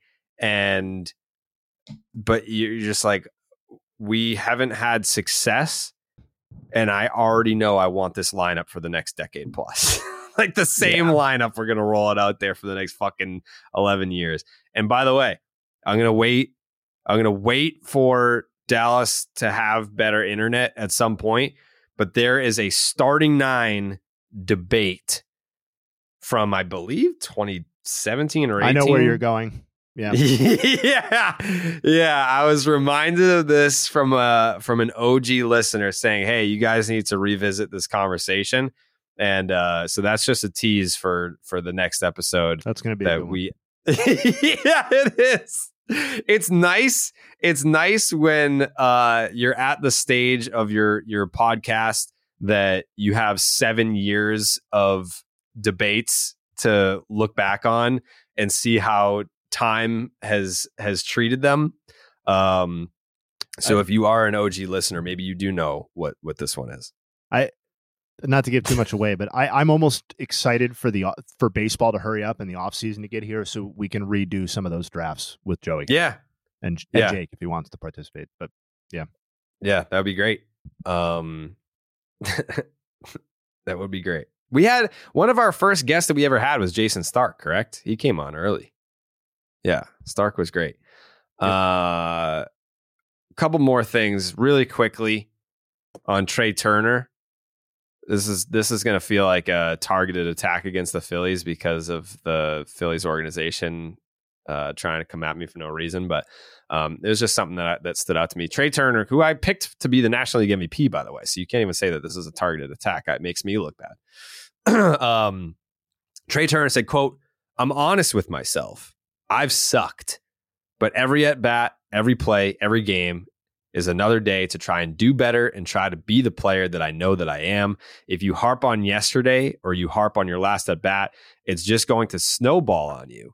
You're not going to be able to turn it around. So I'm honest with myself. I tell myself straight and I don't lie to myself. I think I'm a positive guy. I think I can always do better and can always be better. That's the attitude that I have. But at the same time, I know when I don't do something right."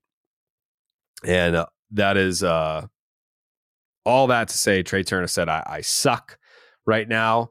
The World Baseball Classic, Trey Turner, that guy hit 391 with a 1483 OPS, 5 home runs, and 11 RBI in 6 games. This regular season with the Phils, he's hit 251 with a 679 OPS, 4 home runs, and 11 RBI in 47 games. So in 6 games, he's hit 1 more home run than he's hit in the 47 games he's hit for the Phils. And he has the same amount of runs batted in for the Phillies as he did in the 6 games he played in the World Baseball Classic. Not great. No, and we talked about why aren't the Padres good? And I think we, in addition to some depth issues specifically related compared to the Dodgers, the other thing we identified is that their stars aren't playing like stars, and particularly Machado. We haven't talked about it with the Phillies, but that's, I think, largely the case of what's going on here. Like Trey Turner on the offensive side and Aaron Nola on the pitching side aren't like, this team is designed so that the stars play like stars. And if that's not going to happen, the team's not going to be very good. And we also have to remember that like the Phillies were basically an 85-win team in 2022 before an absolutely insane month. And that month will always, those pennants fly or whatever. But if we're going to have a sober conversation about what is the quality of this team, then I think it's more like an 80 to 85 win team than it is a 90 to 95 win team, particularly if these guys are not going to play up to the standard that we're expecting. And like I was looking at it last week, Trey Turner, it goes both ways. Trey Turner has one of the largest year-over-year increases in strikeout rate in Major League Baseball right now. It's number 6 in baseball overall. And Aaron Nola has one of the largest decreases in strikeout rate for pitchers. So they need their best players to play better. And obviously this is the first year of a $300 million contract for Turner. So, yeah. The Phillies are weird because it's like you look at them, other than Trey Turner, no one's playing that bad, but no one's playing like amazing. Yeah. And they're pretty much average at everything, like average hitting, starting pitching, 22nd at ERA, which that's probably their biggest weakness, is because I guess those are the two guys that you can really point the biggest finger at personally, is Nola and Wheeler, who haven't been good, who should be some of the best in the league. I think that's probably hurt them the most in terms of like what you expected. And like still a really good player last year, but also worth noting that, you know, what 2020 is whatever it is in terms of player production. But in 2021, Trey Turner's OPS plus was 145 and it was 124 last year. So if you're looking for signs that like, hey, the decline has started, like he fell off a little bit from 21 to 22. So you hope this isn't another kind of ledge that he's coming off of. Because that wouldn't be good. Don't talk shit about my Phils, though. Still got faith in my Phils. All right. I mean, Strom's kind of fucking it up in terms of the vibes. Like getting Jared against the Phils is not good for the team. No. And Strom has been their best starter. He's kind of not really a starter, but he's played well. But like, bro, like if you're going to do this, and this could be a turning point in the season where I go to the Phillies game myself in person, I see a Schwar bomb and I see them kill the Cubs. And like, I think, oh, the Phillies are going to be beast and they're going to win every game now. And then Matt Strom goes at Jared. And it's like, that's just another 3 weeks of bad luck right there. Bad vibes, dude. There's a lot of Phils. I would say the best Phils are Team Jarrett. Bryce Harper, Kyle Schwarber, Nick Castellanos. Then you got these other guys that want to get in the mix. Seems ill-advised, you know? You know, it just sounds like somebody's never worn 95 to the ribcage, and it shows. Yeah, I'm sure Painter hasn't done that. So I agree, bro. Pitchers, man, they don't know what it's like to get a freaking fastball up and in. They're just the guys throwing it. They could just throw shots, no consequences. Yep. Doesn't work that way, buddy. 2 weeks of bad luck for the Phillies. Hate to get it to you. Yeah, buddy. One last thing before we get out of here. Jason Stark, he had this graphic. I don't know if this was MLB Network or what, but he did the Hall of Fame highway. And he said, in right now, Mike Trout, Justin Verlander, Clayton Kershaw, Max Scherzer, Miguel Cabrera, Zach Greinke, Joey Votto. In the red zone, Freddie Freeman, Bryce Harper, Nolan Arenado, Mookie Betts, Manny Machado, Paul Goldschmidt. On a path, Shohei Ohtani, Aaron Judge, Jose Altuve, Juan Soto, Ronald Acuna Jr., Garrett Cole. and then get back to me in 5 years, Vladimir Guerrero Jr. and Wander Franco. Mickey Moniak. And Mickey Moniak. Are there any players missing from this? I will say that the way he divided that up on first listen sounds pretty strong. I would have to think about if there's anybody missing outright, but that feels like the right grouping of people. Like I'm not. To me, I don't think that Aaron Judge and Mookie Betts should be in different tiers. And if they are in different tiers, I think Aaron Judge is ahead of Mookie Betts I disagree. on a Hall of Fame.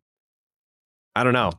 I disagree. I think you might be underrating Mookie's place among outfielders at his age all time, because he's got a pretty decent bulk edge over Judge at this point at a similar age. That's just Jared turning on a former Red Sox player. We've seen it before.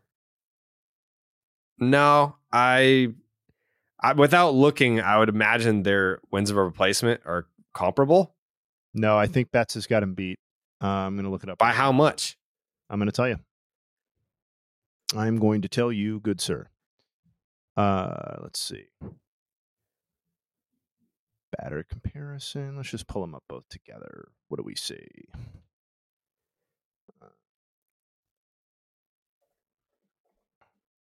Mookie Betts right now. So Betts has 57.9 to 38.9 according to Baseball Reference. So nearly a 20 WAR gap. That is obviously in favor of by Mookie. The fact that, in favor of Mookie, and that is impacted by the fact, of course, that Mookie has played almost 400 more games and has almost 2,000 more plate appearances. Yeah. So he's a compiler, is what you're saying. Well, Mookie Betts got into baseball at in his age 21. Judge didn't get in until age 24. And that really matters in terms of Hall of Fame accumulation. I think Mookie Betts, I would be very surprised if he was not a Hall of Famer. That's where I'm at with him. Oh, I'm not saying Mookie's not going to be. I just said I don't know that they should be in different tiers. I think Judge's Hall of Fame case is going to be heavily predicated on how much are you valuing peak performance, because he's very, very unlikely to get quantity performance Hall of Fame, I think. Maybe. I mean, they're both going to have the chance because they both have contracts until they're 58 years old. Yeah, that's true. Like they're going to be around. I'm seeing a lot of black ink on this Aaron Judge page. Mookie's got some black ink, but it's been a while. His last real standout black ink season was his MVP season in 2018, which was not yesterday. Sure, but he finished 5th in the MVP last season. They should be in the same tier, in my personal opinion. I don't know that anyone's missing, though. Is Goldschmidt on there? Goldschmidt's in the red zone. In the red zone with Nolan. That feels right. Joey Votto is in, according to Jason Stark. Zach Greinke in. Let's go. Yeah. I don't know. I guess actually, I have two guys that I was surprised to not hear, and I think I did not hear them. Who? I didn't hear Jose Ramirez, and I did not hear Francisco Lindor. And you did not? Yeah, I think that's a little bit surprising, given some of the names that we got into. Would you have? I don't think either one of them is going to be a Hall of Famer. I think Jose Ramirez is at least a get back to me situation, because he's at 41 through his age. He was basically at 40 wins above replacement through age 29, and coming off a stretch where he's been an MVP caliber player in like 5 of the previous 6 seasons. So I think I would have included him. I mean, listen, by wins above replacement, he is currently ahead of Aaron Judge. So while that's not the end all be all, and Judge has got hardware and records and stuff like that Joe Ram's never going to have, I think he's an omission. I think I would say respectfully, Jason Stark, you omitted Joe Ram. Lindor's case has probably fallen off in the last couple of years, but What's your name? Freddie Freeman. Freddie Freeman's in the red zone. But the interesting name that I have, I'm not saying he's a Hall of Famer, but it is an interesting conversation to have if you really want to take the deep dive. Evan Longoria. Yeah, I think that's going to end up being too compile-y. Yeah. Well, I mean, compilers have gotten in before, Jay. For sure. There are weaker people in the Hall of Fame than Evan Longoria, and we cover that on a segment, on a recurring segment that happened earlier in this podcast. But yeah, it's tough for me if you've spent like 60% of your career as basically just a guy, which I think would accurately describe Longoria, despite the first 40% looking like a Hall of Fame caliber run. Yeah. Dallas, would you vote for Evan Longoria? Yes, I would. Why? Because I think he's a quality baseball player. I think. I mean, what are his numbers? I believe he's almost at 60 WAR for his career. Let me see. No, Dallas was asking what his numbers against Evan Longoria is. That's how he judges Hall of Fame players. Yeah. You're like, oh, yeah, no damage. Yeah, no damage. If we're going to go that route, Joe, 3. if we're going that route, this is the fucking guy who tried to fucking bunt. I was having a good day. Longoria hit in the middle of a pretty salty lineup, and he tried to bunt. So, yeah, that's why I got Longo going to Hall of Fame. I mean, if you're up there facing me and you realize that you got to bunt, you know, I probably prayed for you, and then I appreciate it. But no, seriously, you're talking about a fucking rookie of the year, Gold Glover, right? How many times has he been in the All-Star game? Fucking he has times. not made an All-Star game since 2010. That's a long time. He was 24 years old. Resume, right? Yeah, 3-time All-Star is on his resume. Yep, that's shocking. Okay. That is shocking to me. I would have guessed like 6. I know. Well, but like, hasn't there been like the one thing with Longo? I feel like there's been just little ticky-tack injury stuff that is taken away from like full seasons, but he's still posted. Like, I mean, when's the last time the dude logged under 500 at bats? Each of the last 3 seasons. Never. 22, 2020. Also 21 and 22. So the last 2. Okay, so yeah. For the first time in his career? Also 2012. Okay. But other than those, I mean, it was 500 plus every year. Yes. Yeah, so I mean, look, it's just been, you know, little shit. But I mean, I don't know how much I like off the top of my head. I don't remember Longo ever leading a statistical category. Like, he never led the league in homers. He never, you know, he's never won a batting title.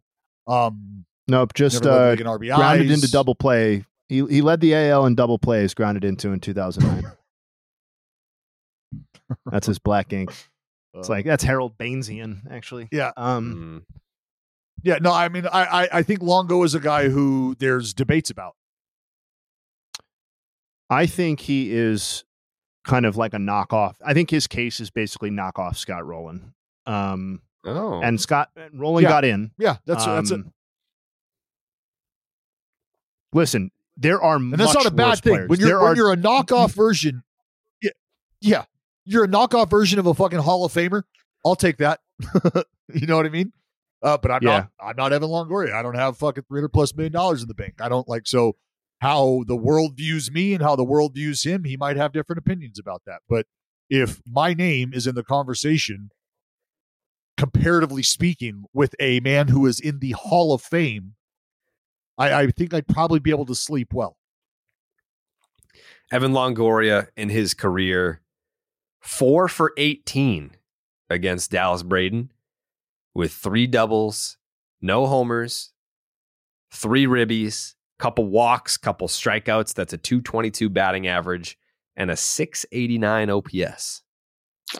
That's not going to get you into the Hall.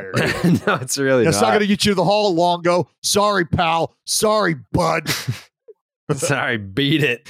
No, he's beat it.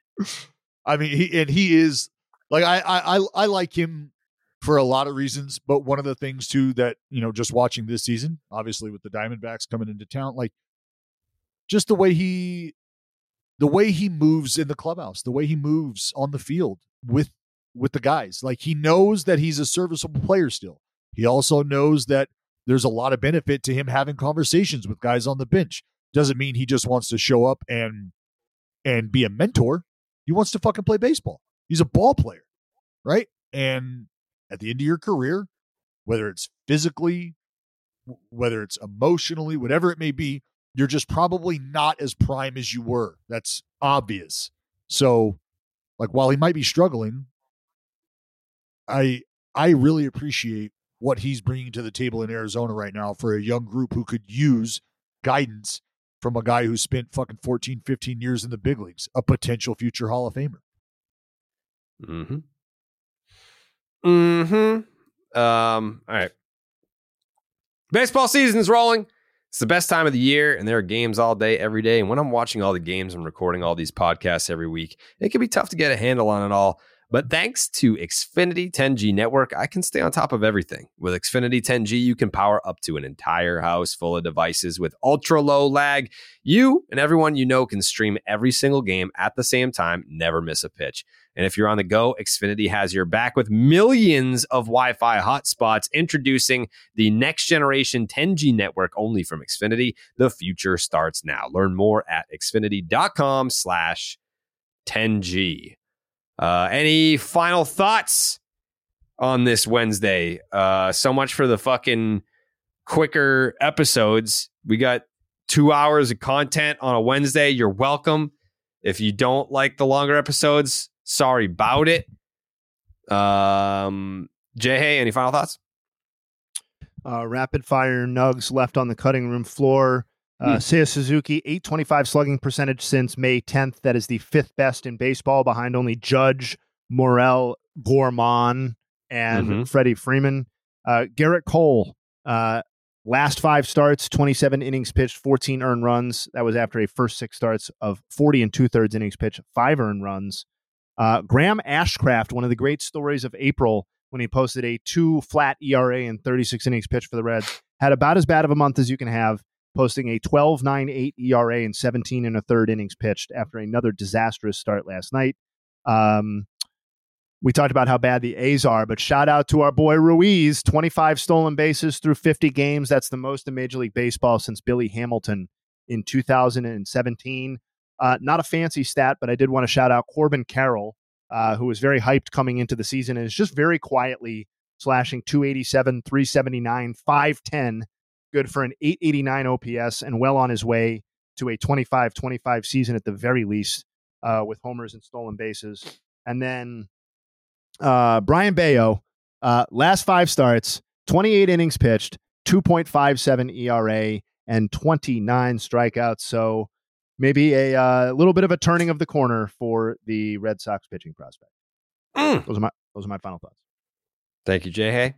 Joseph, any final thoughts? Yeah, man. Let me just talk about the other day. Everyone gives the Angels shit when Ohtani and Mike Trout go off and they lose, which happens once every week. But last night, 2 nights ago, for the first time I can never remember, they combined and didn't get a single hit, went 0 for 6, 3 strikeouts, and still won, baby. The reverse Tungsten. Yeah, I fucked that up in the tweet too. Reverse tungsten game. I don't think that's ever happened before. It probably has, maybe hasn't. I don't know how to look it up, but first time ever. Congrats to the Angels. They're on fire. Sorry, Red Sox fans. Celtics. You got the Celtics at least. Thanks. Dallas, any final thoughts? We touched on it earlier. You touched on it earlier. We talked about it at length a little, but in a day and age where we are now, and I will, I'm never going to look you in the eye and truthfully tell you that 5 innings of work was a great job, was fantastic, because it's fucking not. So when you have a guy like Eovaldi doing what he's doing right now, just enjoy it. Just watch it. Just take it in. Because you're not like you We just don't have that going on in the game of baseball anymore. And for a lot of the complaints we have about the speed of the game and quality of the game and interest in the game, for a lot of folks, that has been based around offense. And there's a lot of folks who've been watching this game for 50 plus years who have watched great defense and great pitching lead the charge in the growth of the game through specific eras. So to watch a guy in a day and age where just getting through 5 is applaudable, watching him do what he's doing right now is pure pitching porn. Thank you, Dallas. Jake's takes. One more quick shout out to Xfinity for letting me watch multiple games at a time so I can watch the Red Sox at the same time I watch Matt Strom give up moonshots in Philadelphia. I didn't say that. That's a good teammate, though. That's what a good teammate does. Thank you, Jake. I thought it was funny. My final thought last night when Vladdy hit the grand slam off of Fraley, like he usually has his little fucking routine that he does when he goes around the bases, where like he has like a handshake with like the third base coach, and then he does like the thing. He fucking hit the grand slam off a position player, rounds third, looks at the third base coach, and he's like, fuck it. And like does like, he like half-assed all of his like shit that he does. Cause he's like, as a position player, we're up fucking 20-1. Like it's kind of hard to do the whole shebang given the circumstances. I respect him a lot for that. Cause I mean, a lot of guys probably would have done the whole thing. Like, oh yeah, let's fucking go. Fucking forearm bumps. Like he was just like, come on. So respect to Vladdy on that play. We will be back tomorrow for the Thursday episode of Baseball is Dead. Again, as always, thank you guys for listening and thank you to the people that actually have a sense of humor. I appreciate you guys. If you can actually detect sarcasm and humor, shout out to you guys, because not everyone can. And it makes this job a lot more fun when people can have a fucking brain. It's really nice. So we'll be back tomorrow. We'll see you then. Meow.